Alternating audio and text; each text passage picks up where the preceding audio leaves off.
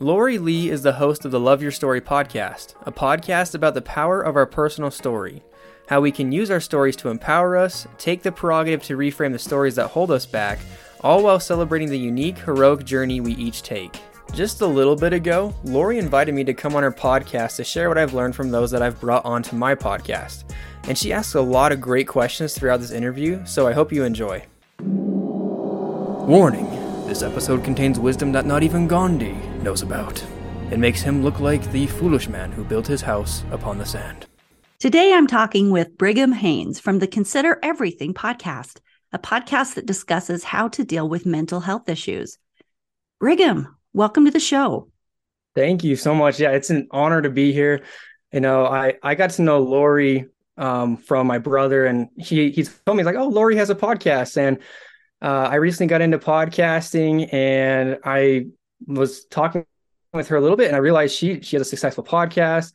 And so I was just excited to come on this podcast to learn from her, to see how she does things, so I can apply some of those aspects in my podcast too. And I'm also excited to talk about the topic at hand. So I'm really excited to be here. Well, let's get started on the mental health. Brigham, let's talk about perfectionism.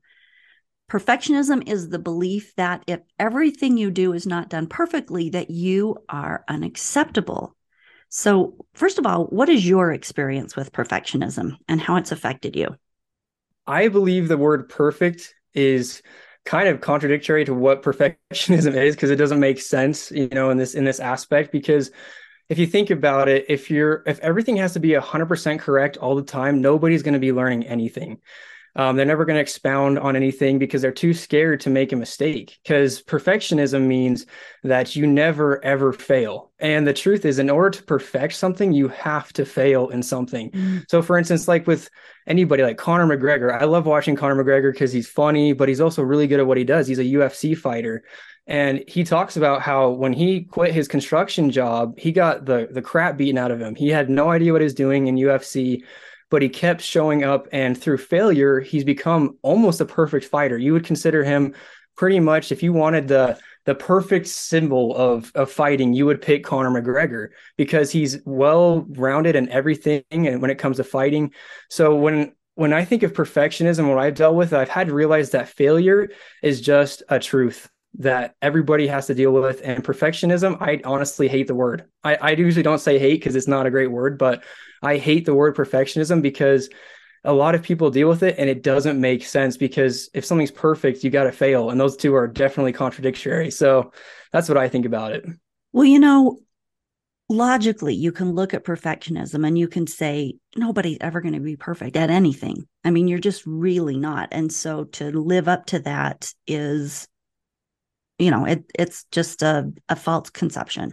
But then on top of that, logically, you can look at it and tell yourself, okay, well, if it's also really an indicator of insecurity, that I feel like I'm not good enough unless I am perfect, then I just need to work on that self-concept. But the truth of the matter is, when you're dealing with these mental issues, logic doesn't have a lot to do with it. And approaching them logically isn't always the solution. So then my question would be, how do you, in the interviews that you've had with people on your show, and your own personal experience, what suggestions have you heard for being able to shift out of this belief and actually do it, since logic doesn't generally provide the answer? That's a great question. So I've talked with lots of experts in not lots of experts, but a few, because my podcast is new, but I've talked with a few experts, and most of the things that they are suggesting is to just start lowering your expectations. And it takes a lot of practice. I think nowadays, especially with instant gratification through getting any information you want, people are expecting things to just happen suddenly. You know, something just, the happy leprechaun comes in and fixes everything for you. It's a happy pill, right? And the truth about that is that doesn't happen. And with perfectionism, what they've told me is you've got to start just lowering your expectations with things and feeling comfortable in the moment you're currently in. You don't have to want to stay there, but it's okay to just feel comfortable where you're at for right now. You can have bigger goals in mind, but if your mind is always one focused on one goal, and if anything else changes and it shifts to a different angle and you don't get to where you go exactly how you wanted it to, you're always going to feel empty-handed no matter what. So having lots of little goals is one of the biggest things they said, is have little goals in mind. Don't just have one giant goal, because then if you're just looking at one giant goal, then that's the only thing you're looking forward to. But if you create little goals, then you have lots of things to look forward to and to be able to feel like you achieve something. So overall, I would say just lower your expectations. It's okay to dream big, but don't make it so your life gets ruined because you don't get there immediately, if that makes sense. Of course. And how do you suggest that people adjust their self-concept in those spaces as they move along, as they are reaching smaller goals, and as they're sometimes failing at those smaller goals, right? They're not reaching perfection every day. How do you adjust your self-concept to be okay with that? How do you start getting healthy with the idea that failure is acceptable and part of the process, and you are not less than because of it? So one of the biggest things I've had to learn as somebody who has had to deal with perfectionism is the idea that it's okay for things to not go to plan. And a lot of times people that are perfectionists, they think that everybody's watching them every single step of the way. They judge themselves really badly. They're always like, I could have done this, I could have done that. But the sad truth is most people are just trying to live their own lives. They honestly are not focused on you. I had to learn that the hard way. My brother, I'm not going to go into too much detail, but he helped me out through this, because I had this idea that everybody's watching me every single second of the day and they always are caring about what I'm doing. The sad truth is even in your family, there are people that honestly, they love you, but they're not focused on you 24/7. They don't have the time or capability to. So just realizing that other people are human is one of the biggest game changers that I've had to learn, is just realizing that other people are human and they have their own lives that they're living. And another big thing with perfectionism is a lot of people tend to get into this trap of, oh, I have to be famous, I have to be this or that. But when you start looking at what really matters, so I had to start looking at what times in my life where I was the happiest. Okay, was it the time when I got 50 views on Instagram or 50 likes, or was it the time when I was with my family in the middle of the mountains and we're just having fun? Understanding and really looking back in your life and understanding what really makes you happy, right?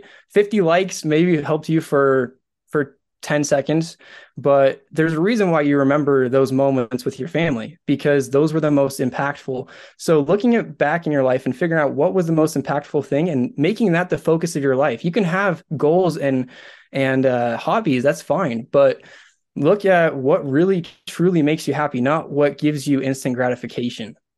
I'm really glad that you bring that up, because I think that's incredible advice.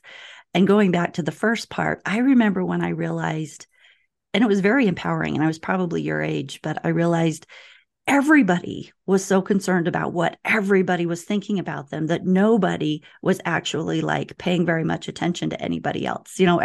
And this comes back to what this podcast is about, the stories that are going on in our minds. And so many of us are so wrapped up with our perceptions and our stories that, yeah, we casually pass judgment on people around us. But for the most part, the guy next to you is feeling pretty insecure on his own, and he's worried. He's not looking at you passing judgment.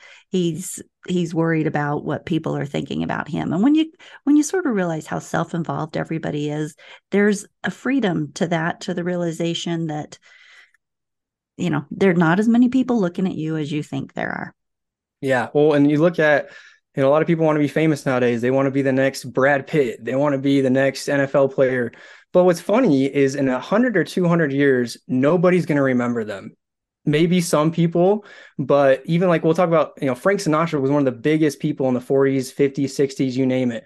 And I asked one of my buddies, because I sometimes like listening to his music. I was like, hey, do you know Frank Sinatra? He's like, who the heck is that? Is this like some kind of boxer or something? And I was like, no, this is a guy from the 1940s who's an excellent singer, had a lot of hits back in the day. And so, what I'm trying to say here is most of the time, the sad reality is people are so busy, and there's a lot of stuff is going through our minds. We just don't have the time to focus on everybody, including those that are the ones that people think we would be focusing on, the famous people, And that's how I see it is, we're all going to die at some point in time, right? And even in 100, if your goal is to be famous and rich and have everybody like you and everybody staring at you and admiring you, in 100 years, that's not going to happen. And even if you do become famous, half the time, I don't even know who those famous people are when somebody mentions them.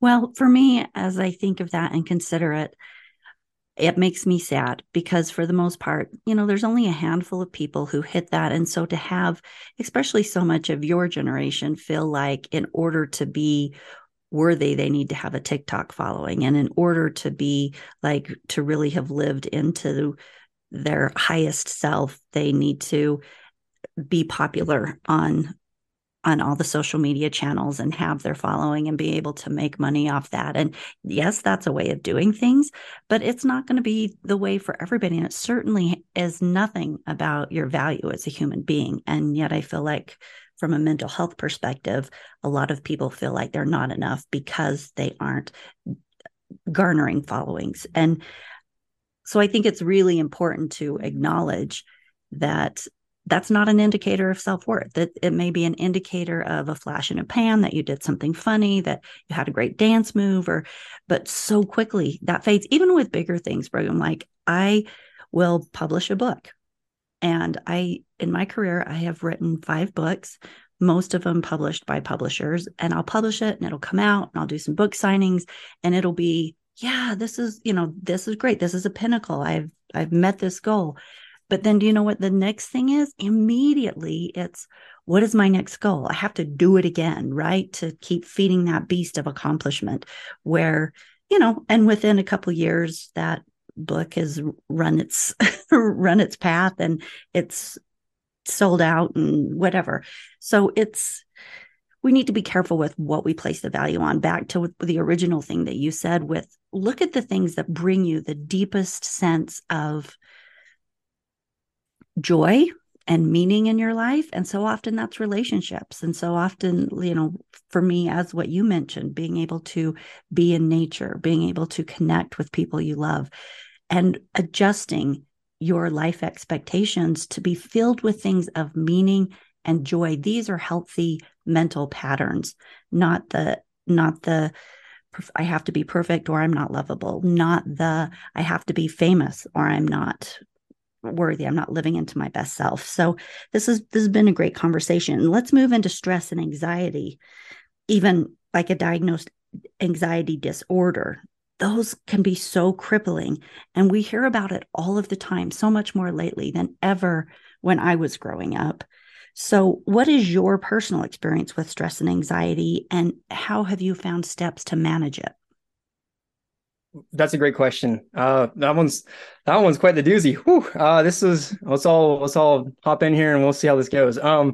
So with my own personal experience, ever since I was a little kid, my mom has told me many a stories of me just being a kid who was very curious, very observant, but I also was pretty high strung all the time. I was somebody who was always had to be doing something, always had to be in the moment. And it was just a hard life for me because as my parents got divorced, I had a huge love for people growing up.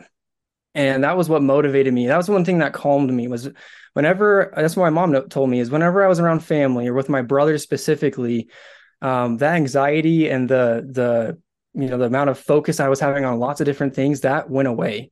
I was just being myself. I loved being around people. And then when my parents got divorced, and I won't go into too much detail, but our dad was pretty manipulative. And so my love for people started to fade away because I didn't know who to trust. And it was really hard because my dad was, saying lots of bad things about my mom. And so I believed him because he's my father figure. And then when, his story started to crumble beneath the actual truth, it was pretty hard on me because I realized everything that I thought was true was gone. So my whole love for people just kind of dissipated. And that's kind of where my fear for people and my anxiety and depression started to build is when my true love of people kind of got tore underneath me from like a rug. That was the hardest thing. And it wasn't really until when I came back from my mission, that I really started to learn that it's okay to just start looking at your life and being okay with who you are specifically. And I don't know if you've ever seen the movie Quigley Down Under, but I liken anxiety and depression to Crazy Cora. There in the movie Quigley Down Under, there's a crazy Cora, okay? And there's a journey where Matthew Quigley, he's the main character of this movie. He has to go to this ranch because he got hired to originally to kill some wolves. So he was going there to kill wolves because they were eating up the flock. And so he was traveling from United States to Australia. And it was a big project. He was going to get paid. So he's like, yeah, I'm going down there. He's this big old Western dude. He's got a rifle on his back. Every dude wants to be this guy. But anyways, that's why I love this movie. So he goes there and he has to, he doesn't have a horse or anything. So he has to get taken there by some of the workers from this ranch. So, and Crazy Cora, she's, I believe, I'm not sure if she's a prostitute or not, but she definitely is somebody who, gets paid for doing certain things that people shouldn't do. And these ranchers are they like women, so they brought Crazy Cora on this journey. And as they were going through this journey, Quigley Down Under, or Matthew Quigley, he's going through this journey, and she likes him a lot, but she's getting really annoyed, or he's getting really annoyed with her because she's crazy. She just says some of the most ludicrous stuff you could ever hear. But once he starts getting to know her and getting to know her story and realize that she went through a lot of trauma, like for instance, while trying to protect her baby, she accidentally killed her baby in the process because she was trying to cover up the mouth of the baby in order to make sure that the bad guys couldn't find them. But in doing that, she killed her baby. Her husband left her. So as Quigley started to look at her story and not look at her as crazy, things started to get a little better. So why am I describing this story? Well, our brains are a little bit like Crazy Cora. Sometimes we don't understand why they act in certain ways. We don't understand why they force us to do certain things. Maybe we're in addiction, or maybe we're struggling with anxiety and depression in this case. And that's what I was feeling. And I had to look at myself through Matthew Quigley's lens a little bit and look at my brain from my history and realize, okay, there's a reason why I struggle with this. It's not just because I'm crazy. It's not just because, I was born with bad genetics. This is because I wouldn't say my situation was that hard compared to most people in the world, but it was rough on me, especially as a kid. So what I would say is, growing up for me, I had to just start looking at myself with a loving perspective instead of just looking at myself as crazy. And that can go with anybody who's struggling with anxiety, depression. There's a reason why you're feeling the way you are. Don't look at yourself as crazy. There's a reason, but you just got to go look for it. Self-compassion. Yeah. Okay, so when you find it, so you are suggesting that you dig through it to find that. And that brings me to the question of, do you think that anxiety happens from chemical imbalances in the head, or do you, especially anxiety disorder that's very severe, or do you think that it stems from events in your life, or maybe both? So it depends on what kind of, all right, this is where it gets kind of complicated, but I'll try to keep it brief from what I've learned from experts. So with diseases like bipolar and schizophrenia, those ones you need medication. They have not been able to find a way for being able to, improve people's lives without medication. So what they found with those two, specifically bipolar and schizophrenia, is that no matter how much cognitive behavioral therapy they go through, no matter how much they change in their lives, it works for a little bit, but they continue to relapse over and over and over again, right? And what I mean by relapse is they go back into their old ways. They start, getting depressed, and their life start to get really hard again. Whereas with somebody who deals with anxiety and depression, it depends on. And part of what I've learned is part of it's genetics, but most of it is from trauma and from how you grew up. Okay, so there's a lot of studies that show that there was actually a study done in the Philippines where they had a twin. They had twins. Okay.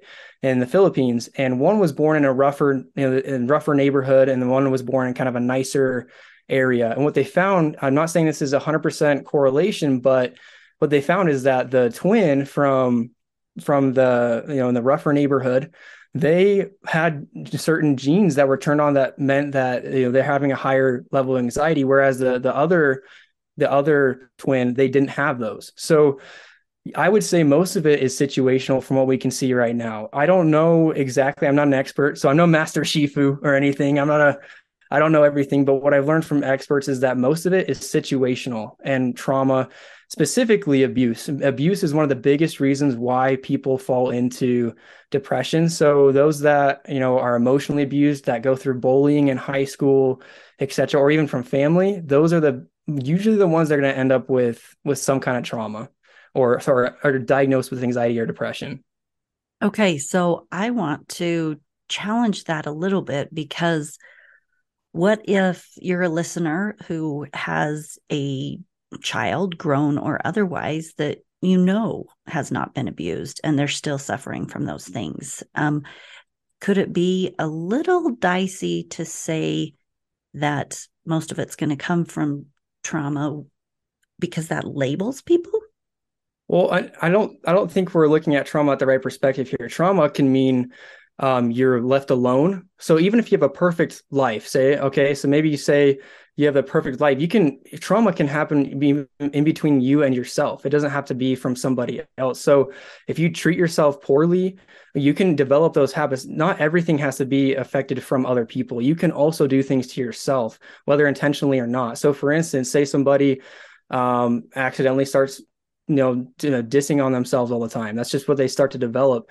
So what I mean by that is not that it's just that from sexual abuse, but the majority of the situations that we're seeing where people are diagnosed, a lot of those have some kind of trauma within their life. So whether it's from bullying, so we don't know. Even as parents, my mom didn't know that sometimes I was bullied in high school. I didn't tell her some of these things because when I was in high school, I seemed like a perfect kid, right? Like my family would talk to me, but I wouldn't mention some of the things that were happening. So I'd challenge you a little bit on that because sometimes we think that their lives are perfect, but we don't see the full situation there. And trauma can happen in any situation, not just from crappy circumstances. So yeah, like the analogy I brought up with the twins. I'm not saying that because they were in that crappy situation that's what caused it, but what I am saying is those that um, are either self-caused or not, it's more likely they're going to develop a depression or an anxiety disorder, whatever situation they're in. Doesn't matter if they're Okay. rich, poor. So if Yeah. I ask you, what do you think are the greatest causes of mental health issues? What I'm hearing you saying is that that's coming from trauma.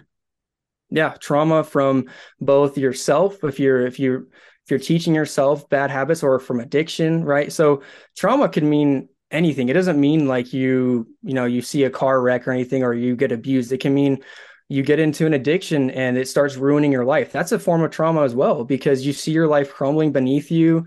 So what I'm saying is that anxiety and depression oftentimes can be something where, whether intentional or not, it's making it so it's making our lives hard.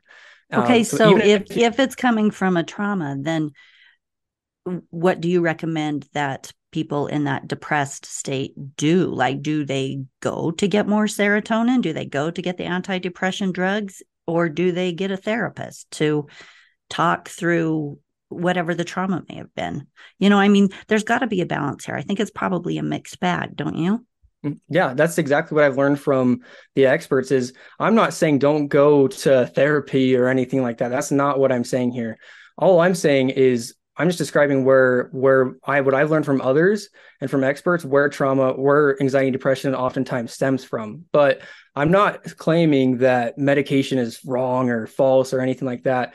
In fact, some of the experts I talked to, actually all of them I've talked to, have stated that it's not so black and white. It's not like it's no medication, or you have to start talking with people. Okay. You got to start talking with therapists. So the first thing I would suggest is talk to a therapist. So talk to somebody who you can trust and who can see your situation, which is oftentimes a therapist, and they can help you sort through what you're feeling, but also they're the ones that are going to be able to see a little bit more clearly while you're going through a little bit more of a struggle, to see if you really need medication or not. And oftentimes people that are in such a deep rut, they oftentimes recommend medication. So if your question is, do I support medication? I 100% do, because I'm no expert. And from what the experts tell me, they say that sometimes you do need medication. So, I was listening to an yeah. interview with Lady Gaga and Oprah, and Lady Gaga suffers from a lot of mental health issues just on a regular basis. And she was being really open and blunt about how she struggles every day just to even function, right? But she really drove home the point that there is a different cocktail of medication that's going to work for everyone.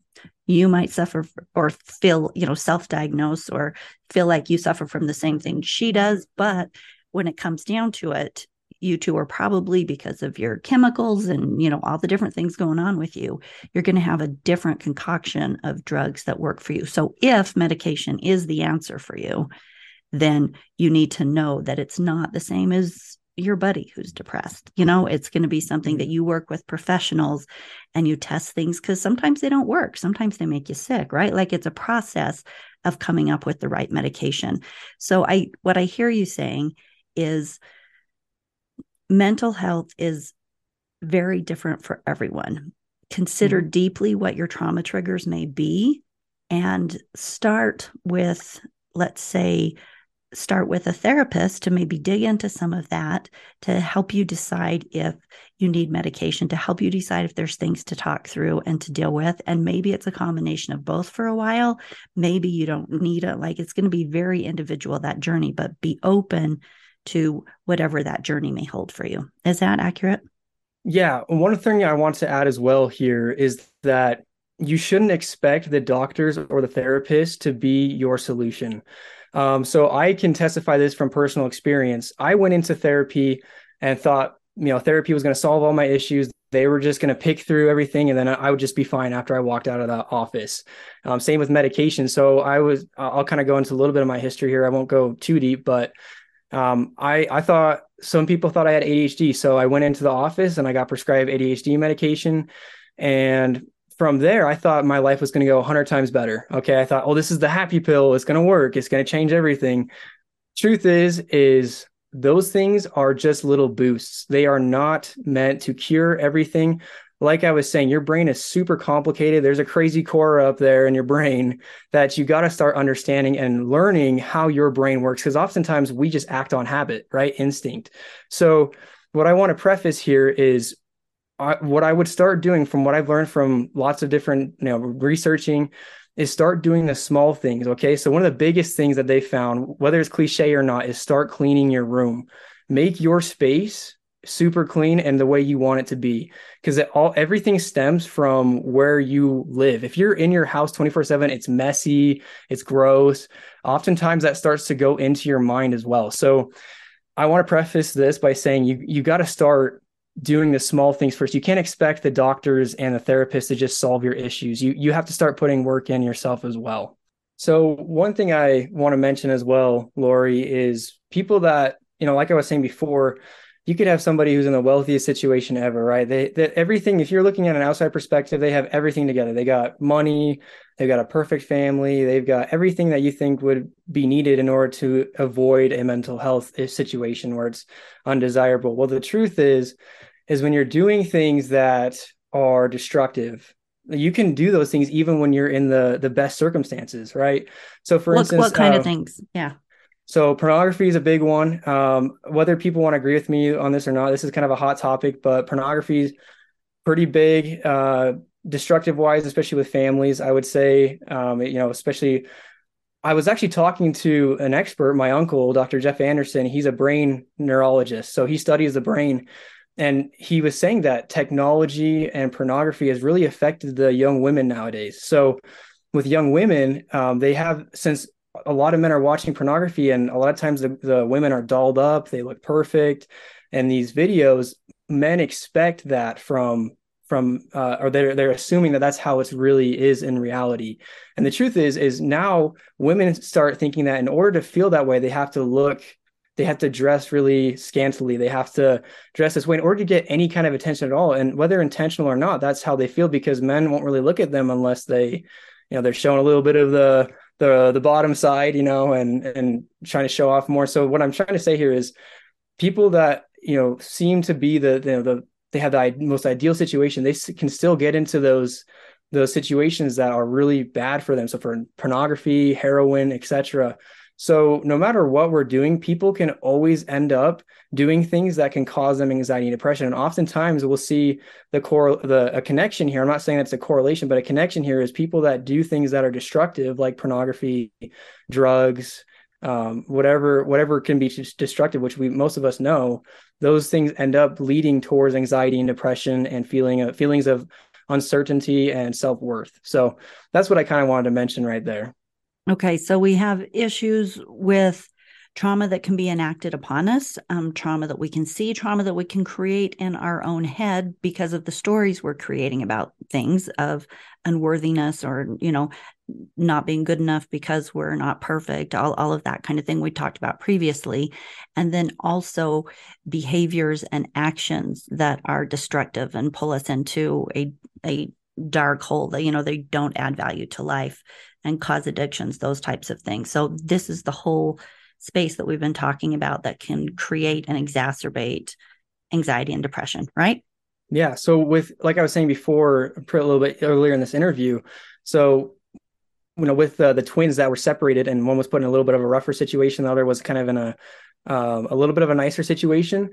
I'm not saying that is correlation, right? I'm not saying that is the effect, but usually people that are in rougher situations, it's much easier for them, whether intentionally or not, to get into those things that are going to harm them in life. So if it's, pornography, if it's drugs, and oftentimes, you talk to anybody who's gone into those things and they do a lot of damage to your psyche. So yeah, even if you're in a rich household, you still have the chance of, getting into things that aren't good for you, even if you're in the perfect situation, but it's definitely a lot easier when, you're in a situation like where, for instance, maybe you're around a lot of drugs. It's going to be it's going to be a lot easier for you to get into those things that are more, destructive for you than somebody, say, who's in a nicer neighborhood, that they have a loving family, that kind of Sure. thing. So So if yeah, so that's that's you, then the thing to do is to start taking steps, whatever that is, getting professional help or taking small steps yourself, like you say, just one thing at a time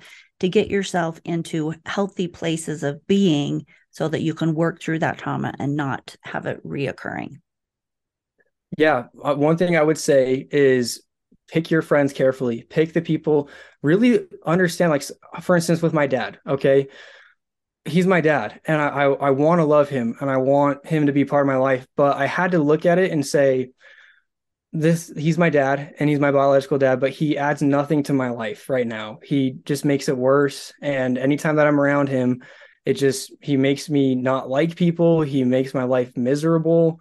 So if I'm talking about one of the biggest things that can change somebody's anxiety and depression, this is from Dr. Jeff Anderson. This isn't from me, a 21-year-old kid from Utah. This is Dr. Jeff Anderson. He's been studying the brain for 20 plus years now. He's my uncle.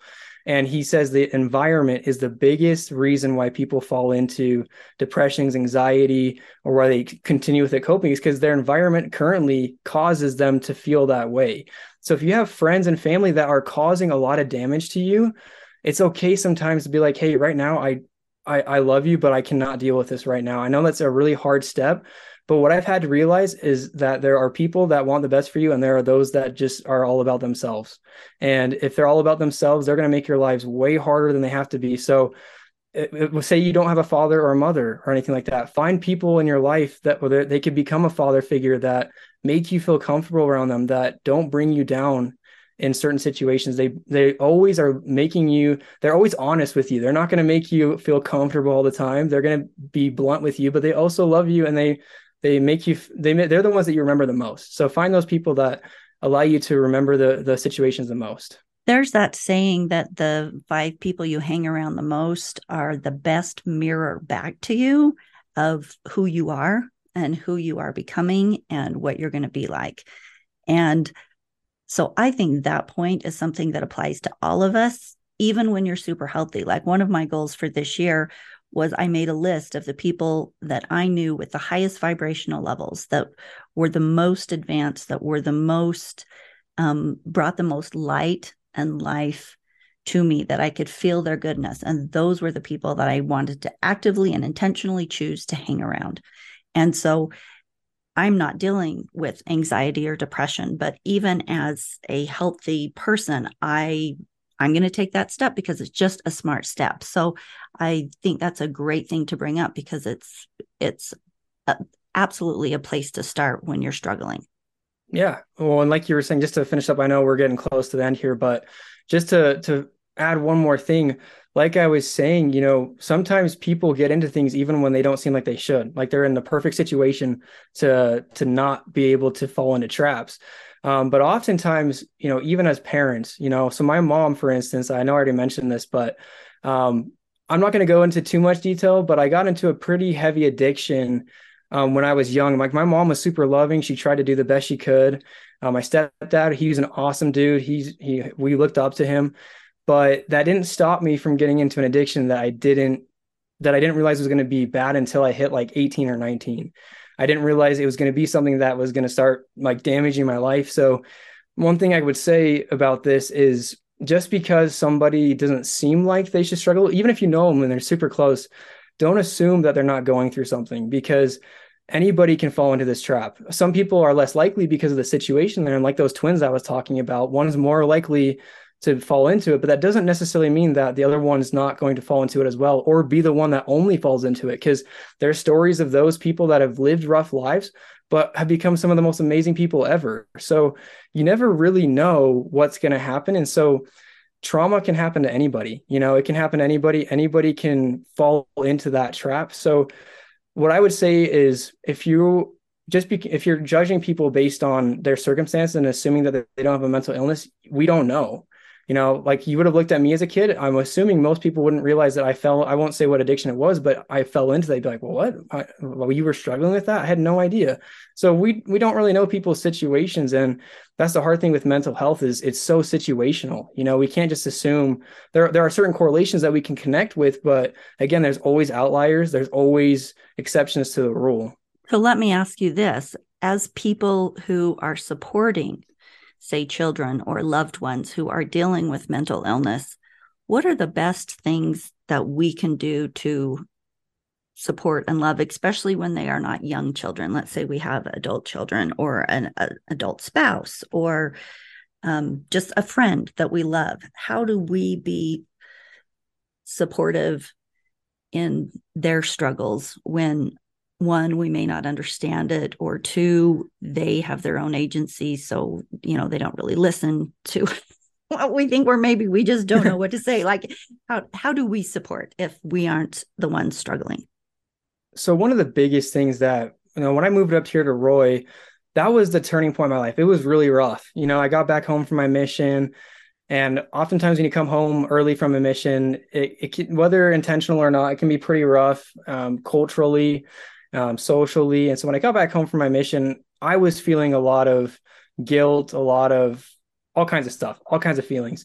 And one of the biggest things that helped me out the most was my brother. When I got here, he loved me from who I was. He was always available for me when he was available. He wasn't saying like, "Oh, you can call me in the middle of the night," because we got to sleep. There's things that you have to do, but he was there to listen to me. Sometimes I've learned that when I'm talking to somebody, say I'm going through something rough, right? If I'm just there and talking with them, sometimes by me talking and explaining what I'm feeling, it starts to click. I'm like, oh, that makes sense. Now I know why I'm feeling this way. And I find a route to how to fix that. So one of the biggest things I would say is be available to listen. Don't even say, like my brother didn't say a word half the time. He'd just sit there and listen. And then I'd be like, oh, well, that makes sense. Why am I doing it? So the biggest thing that I could say to anybody is just be available, because oftentimes when you try to get involved and you have no idea what they're experiencing, you're just going to make the situation worse. For instance, when I was growing up, this kind of happened to me. Sometimes family members would try to step in and just give me advice, but that didn't really help. But when they would just listen to me, that was the biggest game changer, is because somebody who deals with a mental illness, sometimes they don't even understand themselves. So if they can sometimes just talking with somebody or just having somebody in front of you and hearing what you're saying, really understanding and talking to somebody and thinking about what you're saying before you say it, helps people to look at, okay, maybe that's not the right way to look at it. Maybe there's a different angle here. So actually, that's part of the reason why cognitive behavioral therapy is so impactful. Aaron Beck was the creator of cognitive behavioral therapy. He's called the father of cognitive behavioral therapy. I do an episode about him. And what that is basically, instead of a therapy telling and analyzing somebody, what they do is they have the person talking to them, but then they question some of their views in life. Like, oh, does that really make sense though? Is that really logical? Do you think, thinking that way that everybody hates you is really logical? So it's almost like teaching people to question things. So honestly, biggest thing, just be there, listen, and sometimes be polite, but also question them sometimes, but in a polite way. Be like, does that really make sense though? But yeah, just be available, listen, and allow them to understand your point of view and question them sometimes, because sometimes when you question them, it helps their brain realize, oh, maybe this is kind of stupid how I'm thinking. That's not how it should be. Thank you, Brigham. That's Brigham from the Consider Everything podcast, a podcast that discusses how to deal with mental health issues. 1,